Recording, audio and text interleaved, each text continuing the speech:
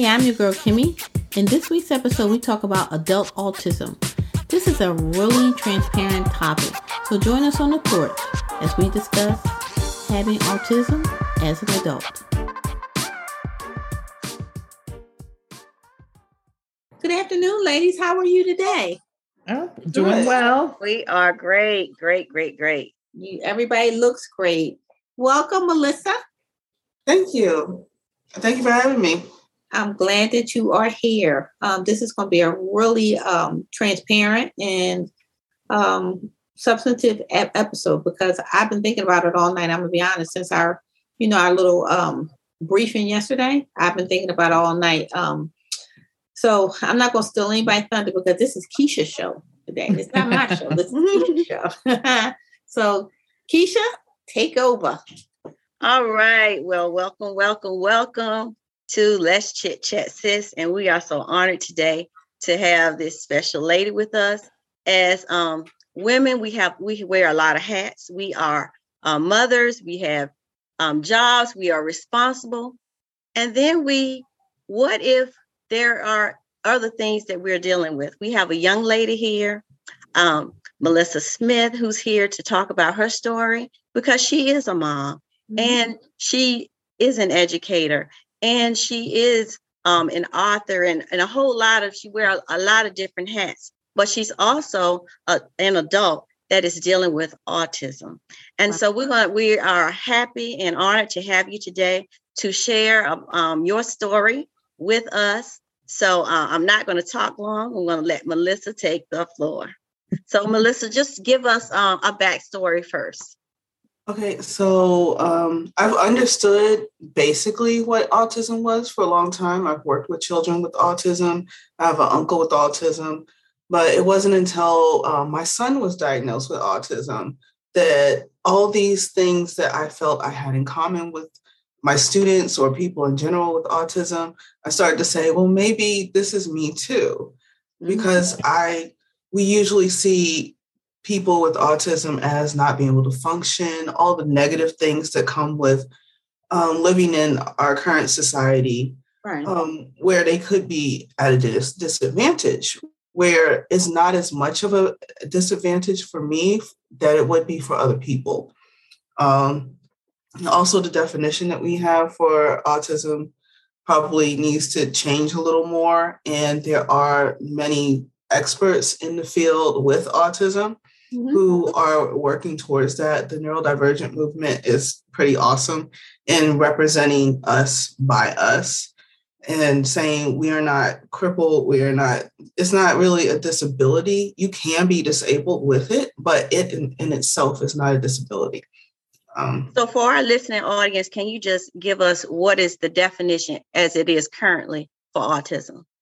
As it is currently, it is listed in the DSL as a mental disorder that affects your sensory input and your emotional, your empathy, it's a change in the process in which you take in information that makes it harder to function in life. Okay. And I want to just piggyback on that. I think that everybody on the autism spectrum is probably being lumped into one. Maybe that's probably why they're going back and reevaluating. You know what I mean? Because there's some nonverbal autistic people. You know what I mean? Then there's fully functioning autistic people, as well.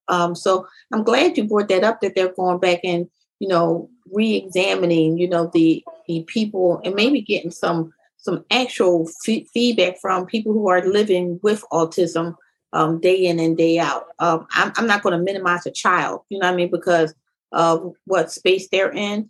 But, look at the spectrum all the way across. Look at people who are in their 50s or 60s or something like that, and how they think about it. I'm just going to say this. When I was younger, and maybe Chauncey and Keisha, you can chime in on this. When we were younger, it was only the people that you would consider really disabled had autism. You see what I'm saying? So I don't even know if we had missed a whole block of people who haven't even been, diagnosed. You see what I'm saying? Yeah, because I hadn't heard growing up, I didn't hear of autism. Autism was something I did not even hear of until I had children myself. Yeah. Right. Yeah. And they usually only diagnose males. At one point I was told only girls have it if it's severe.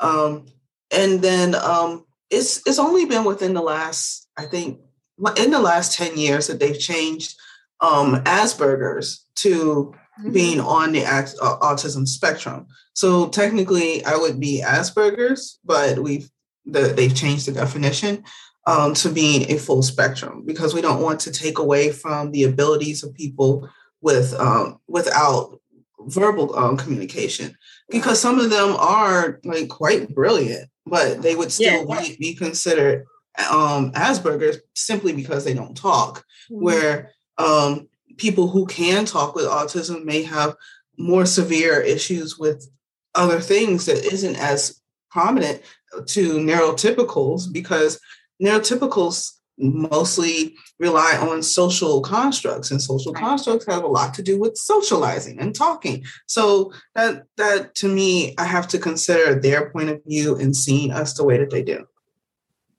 So even considering their point of view, Melissa, can you just give us just a backstory on how you were diagnosed with autism? I am technically self-diagnosed. I haven't gone through the process yet. The process is going to be harder for me because I am 39 and just finding out a lot of how they find out is by asking about behaviors from your parents and from school. And a lot of that is gone. I've even tried myself to ask my parents, well, do you remember this or do you remember that? Because I remember those things. Right. And it's also financially outside of my realm right now too. Also, like we said, the idea of autism is seen as only the really disabled. I've seen a lot of people on TikTok trying to get their diagnosis, knowing for sure, especially if you're on the Asperger side. If you think you're autistic, you're 90% of them are right. Right. Because of the way we are, we do like to do our research. I've taken about 6 tests online from doctors' offices that do autism testing. They are not in the country and they don't take insurance. So it's difficult. Yeah. Right.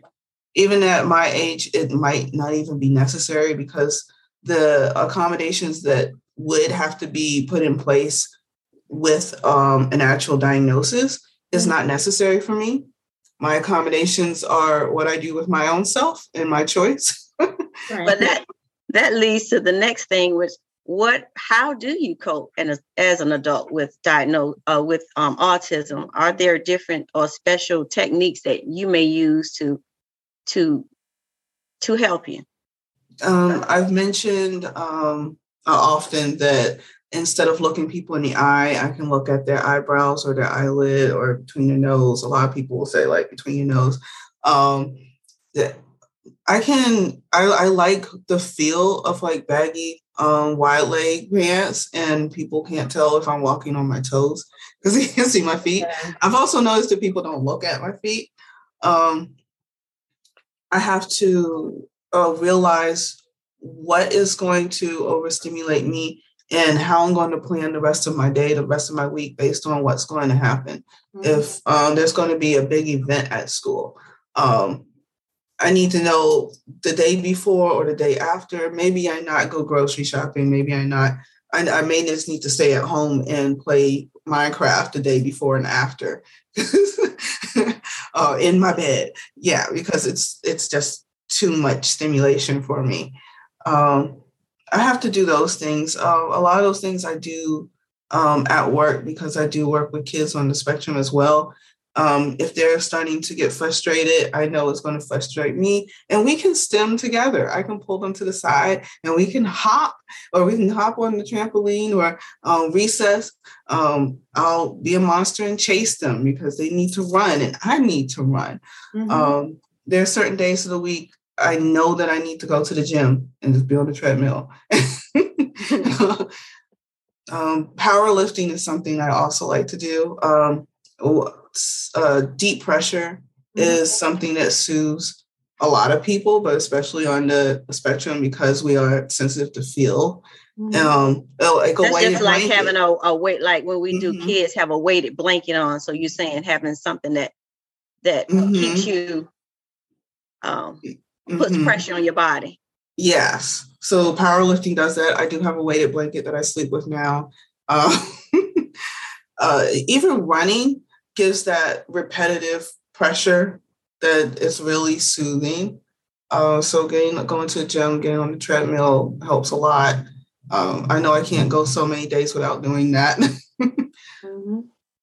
And I actually just downloaded a book from Audible called Unmasking Autism, because people around my age, if we're not diagnosed, we don't know what our autistic traits are, because we've been taught constantly not to do those things. I can still remember sitting in church fiddling my fingers and my mom's like, no.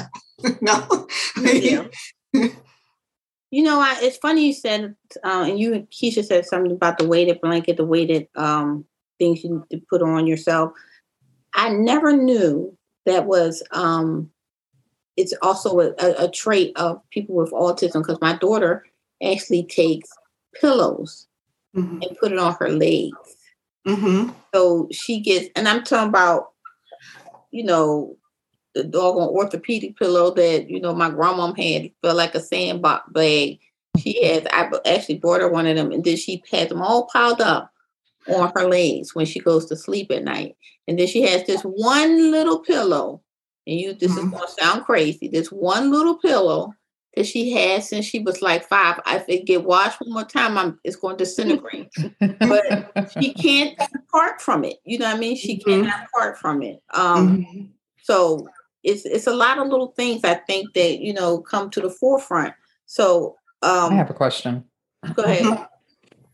So the question I have for you, Melissa, is I know that we speak of Asperger's, I know that we speak of autism, and I know that there is a spectrum. It sounds as if Asperger's might be more inclined towards adults as opposed to, or maybe someone older that might be diagnosed with it, or is it just traits of the spectrum that deciphers it from autism versus Asperger's? It's parts of the spectrum. There are children with Asperger's, my son being one of them. Okay. Very much so. And what you said about your daughter with the pillows, I've always had, my aunts had made my sister and I these quilts, crochet quilts, and I fold them up and they would be on the bottom of my legs. And I've always had to sleep that way. Like, even with the weighted blanket, if I don't have the weighted blanket all the way on me, it's down at I can't sleep without pressure on my ankles. That's her. That's her. So let me ask you a question. You already expressed your mom. You know what I mean? You have a son that has Asperger's. I can imagine your home is very creative. You know what I mean? I can imagine you guys do a lot of fun things together. But tell us a little bit about your experience as being a parent, as having autism yourself and your child being on the spectrum as well. Well, especially also since I went to college for early childhood and worked with special needs kids like 7 years before I had him. A lot of things were already in place that were needed for him. So I knew that he would need a schedule, even if before I suspected. Well, I've always suspected, but even before I knew for sure that he was Asperger's, I had a special schedule for him. I had certain sensory things in place for him to get out his energy. And then, 2-year-olds need that anyway, but he needed even more. Like, it was always that. He caught on to numbers really fast. He went into kindergarten with a 3rd grade math level. He's obsessed with numbers and math. His pretend play is way beyond his age level. He'll get, one of the things that he's had to work with at school was getting frustrated with the other kids because they're still doing that. Why? Right. Like, at home, we do a lot of parallel play. A lot of what we do together are the sensory things like running and skating, going out to the playground and climbing and stuff. But most of the time, we're both on our computers, looking at whatever we want. And he's often coming to me, explaining to me all the cool stuff that he's found out online. I do get to watch and keep up with what he's seen because he's not that far from me. I can see everything and monitor and discuss what he sees. My biggest concern was that he didn't lose his confidence. I know that autism or Asperger's come with the stereotype that we are socially inadequate. Yeah. And a lot of it is the stigma and the trauma that we have from not being confident in our bluntness and our logical truth. A lot of people can't handle that. And it's tough, especially as a teenager or a preteen. You say something that is logical. Teenagers aren't logical most of the time.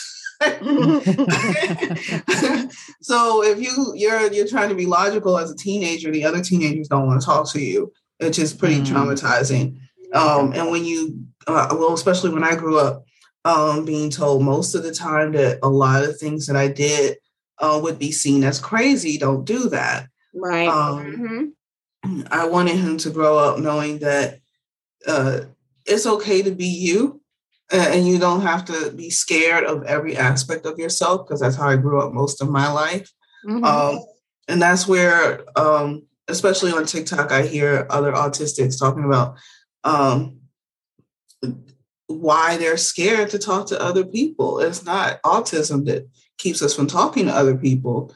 It's the reactions that we get from the neurotypicals, and we're not insecure in ourselves to not brush off or understand why they have those reactions. Yeah.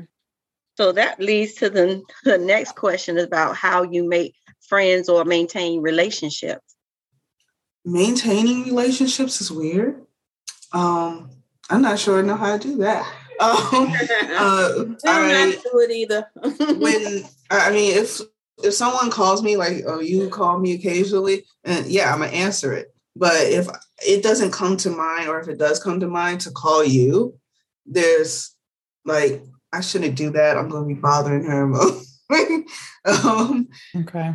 Yeah. Social media is a lot easier, because if I can just put out a message saying this, and then anyone who wants to talk to me can just talk to me, that's easier. Someone on TikTok had a really good idea. Well, it's something that she actually does. She has a group of friends that are neurodivergent, and they have their own social structure of how they get together and do things. Like, they have adult parallel play. If they want company, they feel free to tell people, I can have company at this time. I will be doing this. If you want to come over and bring whatever project you're doing, so that I'm not necessarily having to socialize necessarily. Because in a neurotypical setting like that, you're expected to give that other person your attention and do things with them. So that's a form of parallel play, really, because you're coming over. The person is coming, if I'm understanding correctly, the person is coming over, but you're doing your thing, they're doing their thing, but you're together. Right. Yeah. Okay. Because we do crave like human connections and stuff. We just don't connect the same way other people do. And you know what, Melissa, that it's some words that you're using that I think that our audience, I like you said, what is it? Divergent. Say that word again. Neurodivergent. Divergent. Explain real quick. Okay, neurodivergents are people like that. Autism, dyslexia. What's the other one? Tourette's. Right. Just different outside of how people normally do things. Okay. When I say neurotypicals, it's what is textbook. and all the neurodivergence are outside of textbook. That doesn't include things like narcissists, sociopaths, because their brains work in a different way too, but it's not. It's not on the same level. That's more sociology, right? right. And people aren't necessarily born narcissists or sociopaths. This is something that's really interesting to me too, because narcissists find autistics, even if you're not diagnosed, a very easy target. So, but when we do our research and understand it, because we don't understand social cues as often, because we take things logically, like, so someone like, even at work, we have someone at work every day would say, "What's up?" And I have to remind myself not to tell him about the weather. That's what, or what's actually going on. I literally have to translate in my head. He's simply saying hi. I don't have to tell him any information, even though it sounds like he wants information to me. Right. So when you think that way, and especially when you're already traumatized from having social interactions that haven't quite worked out, it's really easy for any form of narcissist to control that. And a lot of times, you could fall victim to gaslighting very easily. Yeah. Well, until we learn about it. Yeah. Mm-hmm. Right. And that was one thing that the neurodivergent movement wants for the future of autistics, to understand what gaslighting is, and also understand that people with autism are very when we get on a train, we stay on that train. Right. And what a narcissist will do is try to take you off of it. But we feel like we're wrong for staying on our train because neurotypicals don't like that. But that's the perfect defense against a narcissist. Yeah. And when you don't know that, you feel like you're wrong for not doing the thing that is going to get you in trouble. But we need to learn that it's okay to be stubborn sometimes, because, if you're right, you're right. Like, if I know that I need to do this for me, I need to be stubborn and say, this is right for me. No, you're not guilting me into doing anything else. Right. That's a really good point. And I everything you're saying, Melissa, is so relatable. And I will go back to that again. But the point about a narcissistic person, you know what I mean? I think about people that have interacted just in my life, you know what I mean? And how I have the ability to either go along with that game that sometimes narcissistic people play, you know what I mean? Or not, you know what I mean? But I think about how things have happened in the course of, because some people I think are intentional narcissistic people, and some people don't even know they're narcissistic, you know what I mean? They just have these tendencies. So I think about even like parenting my daughter, and I think about the people she have interacted with.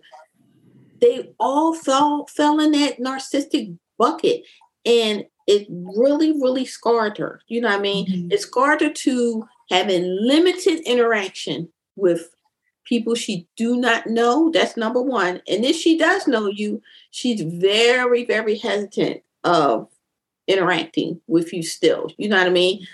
Even down to like my siblings and stuff like this. My siblings have always been encouraging to my daughter. You know what I mean? They love her. But if she even feels that you may question her life or betray her life or give her something to doubt you, she's hands off with you. She's hands off. And what I've learned as a parent is, because I think my daughter kind of fits in the bucket where she was like a late teen, you know what I mean, getting ready to go into college and stuff before she had got diagnosed. And what I learned from my daughter is, let me tell you, the road has been a hard road, okay? And I'll say on myself, it has been a hard road because being able to accept things that you cannot change is the number one thing, as a parent, you have to digest. You know what I mean? Mm-hmm. Like, I couldn't get in my mind that I couldn't fix everything that was going on with her. You know what I mean? I was getting more exhausted, by just trying to make things the way I thought it should be. Right. You see what I'm saying? So That was huge for me. But now me and my daughter have a really good relationship. We went through mountains and valleys, so I couldn't even tell you. You see what I'm saying? Mountains and valleys. And all she used to say is, you can't hear me. You don't know what's going on in my head. She used to always say that. Now I'm like this. You know what I mean? Even if I know that she's saying something in a repetitive motion, I still stop and I listen. You know what I mean? Because it's huge. So because I want her confidence to build her. She's still young, and I have to help her build her confidence. But I think you just are. She's been awesome. Yes, you are fantastic. Thank you. Yes. Well, you mentioned being in your late teens and dealing with these things. I realized how I read the book Girls and Women with Autism Spectrum Disorder. Mm-hmm. And I read that around the time I was revising my book series. Mm-hmm. And my book series was inspired by and based on events that happened to me as a teenager. And I had a counselor who suggested that I write. Whenever I had one of my panic attacks, I could write about it and then come back to it later when I was clear-headed and not in the moment to bring some logic to it.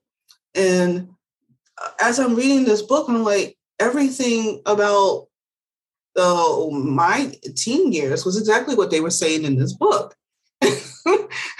And all the difficulties with the socializing, it wasn't in the book, but even to the way that I played when I was smaller. I remember having fights with my sister about how to place the dolls and stuff. It was like every turn I take, I'm like finding new evidence to say that I fit into this. Even yesterday after we talked, it occurred to me that I have all these skulls on my desk, like a little lotion bottle, my earrings. And that was another thing that we'll probably talk about, that I'm goth as well. So not only am I out of place for being autistic and logical and blunt, but I see beauty in the dark side of things. Okay. And not that there's something great about the evils in the world, but it's just the poeticness, the expressions, and I also just don't like bright colors. Like it actually kind of hurts my head a little bit. Okay. So wearing dark colors just feels better for me. I like wearing dark colors too because it made me look slimmer. That's always good too. But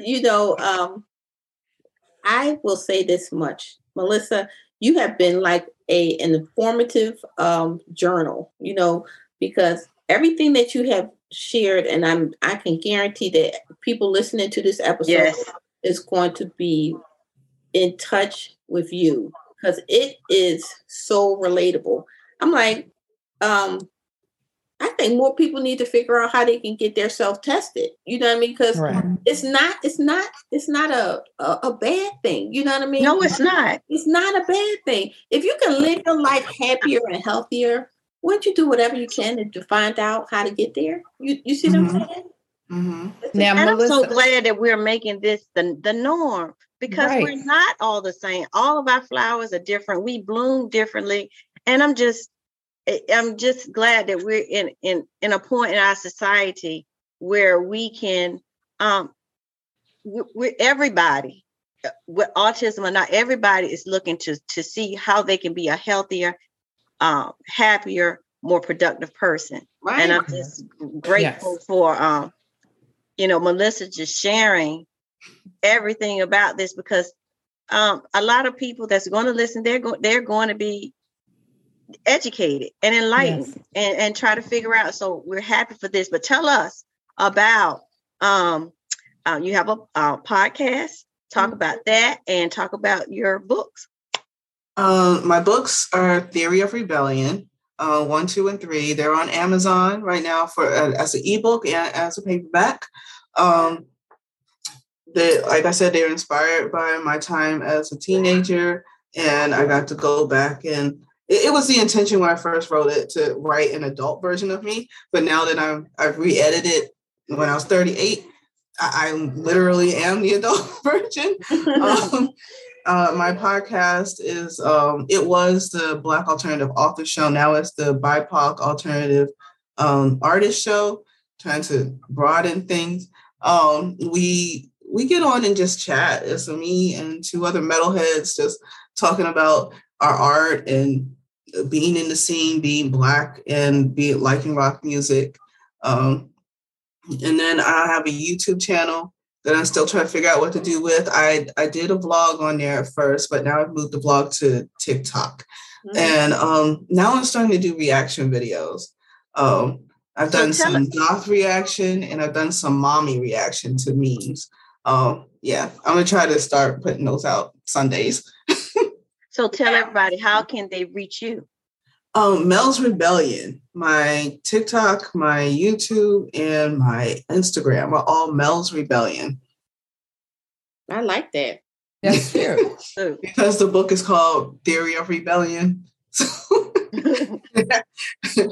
And then the vlog is called Mel's Theory, but that's on the TikTok and on the YouTube. Well, I'm gonna have to follow.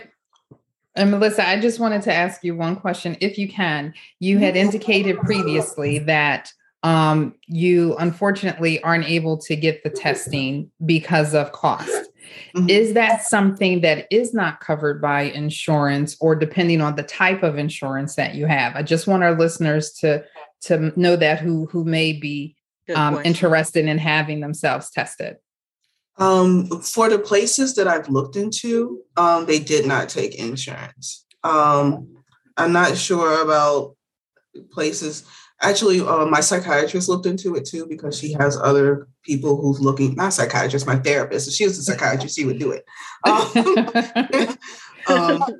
Yeah, she's been looking into it for other people. Let me back Melissa up. It is, I don't know why the insurance company, Chauncey, is so resistant against testing. I'll just give you an example. Like, my daughter was tested when she was like 16, right? She wanted to get retested at the age now 26, okay? You got to go to a neuropsychologist, okay? It's a battery of tests they do, you know, and to them it's very, very, very, very, very, very, very expensive. So you have to almost prove a case. You see what I'm saying? For them to even want to test you, because they feel that what is your end result for being tested? You see what I'm saying? Maybe you're going into disability or whatever, but it's very, very, very expensive.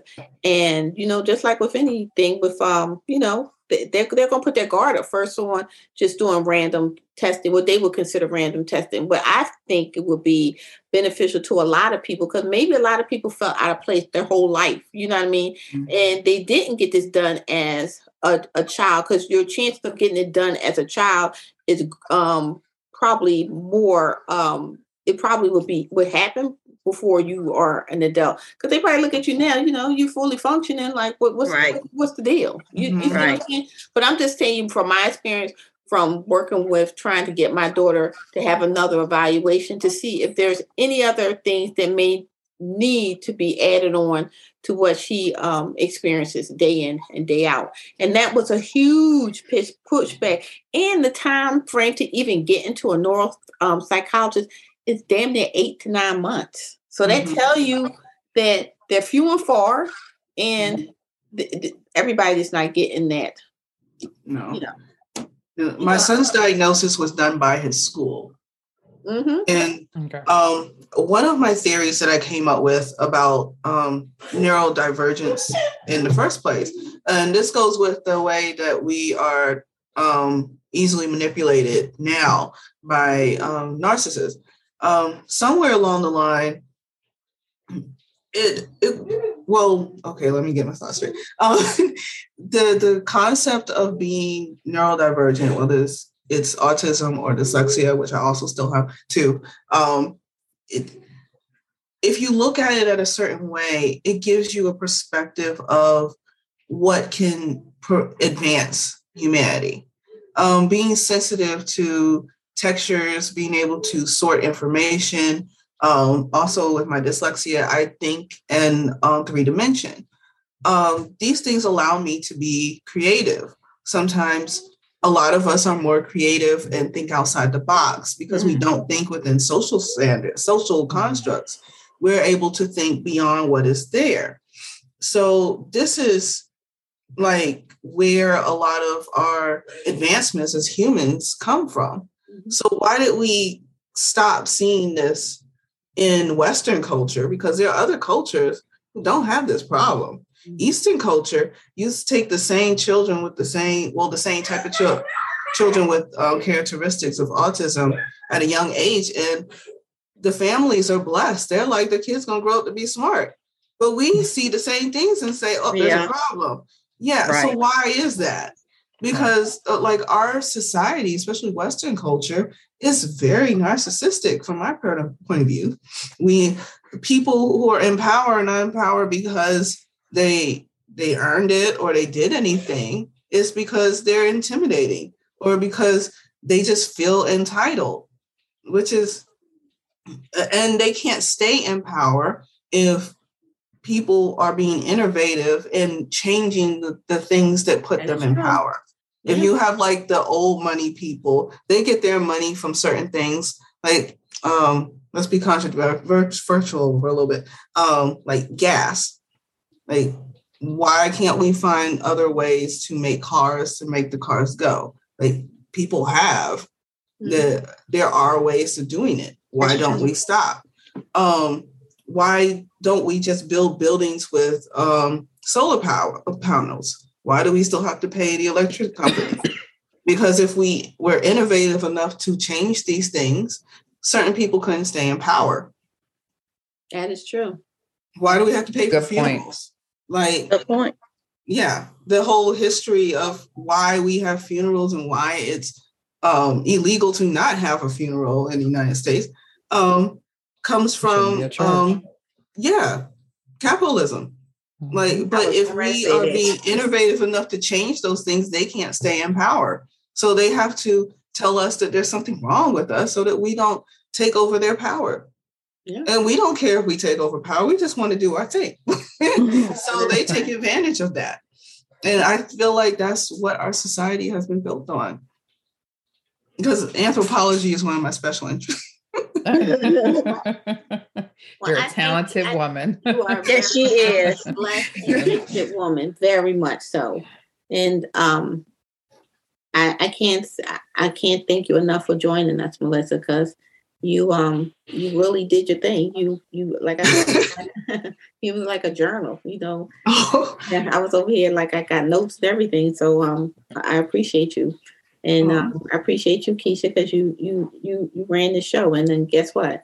You brought Melissa here. That was the highlight of this episode, because people are not aware until you educate them. Yeah, them exactly. You know, so I try to push back on, you know, dumbing down on people because, you know, they're not informed. And the biggest thing that we can do on this platform is inform people of the ins and outs of what people go through day in and day out. And I mean, look at you. You're beautiful. You're gifted. You're creative. You know, I don't know what other people think about what autism is. You know what I mean? I think it's almost like a shadow in people's head. But, you know, I'm thankful that you really put a lot of clarity behind it. So that's my final thoughts. And well, my final thought is that I'm just thankful that you're here to share, of course, to educate. Like Kim said, we all need to be educated on different things, different topics, and just to know that that even though we might be different, we all the same and all have the same things and interests and problems and whatever. And I'm just so grateful that you shared your story with us to help educate the platform. Absolutely. Yeah.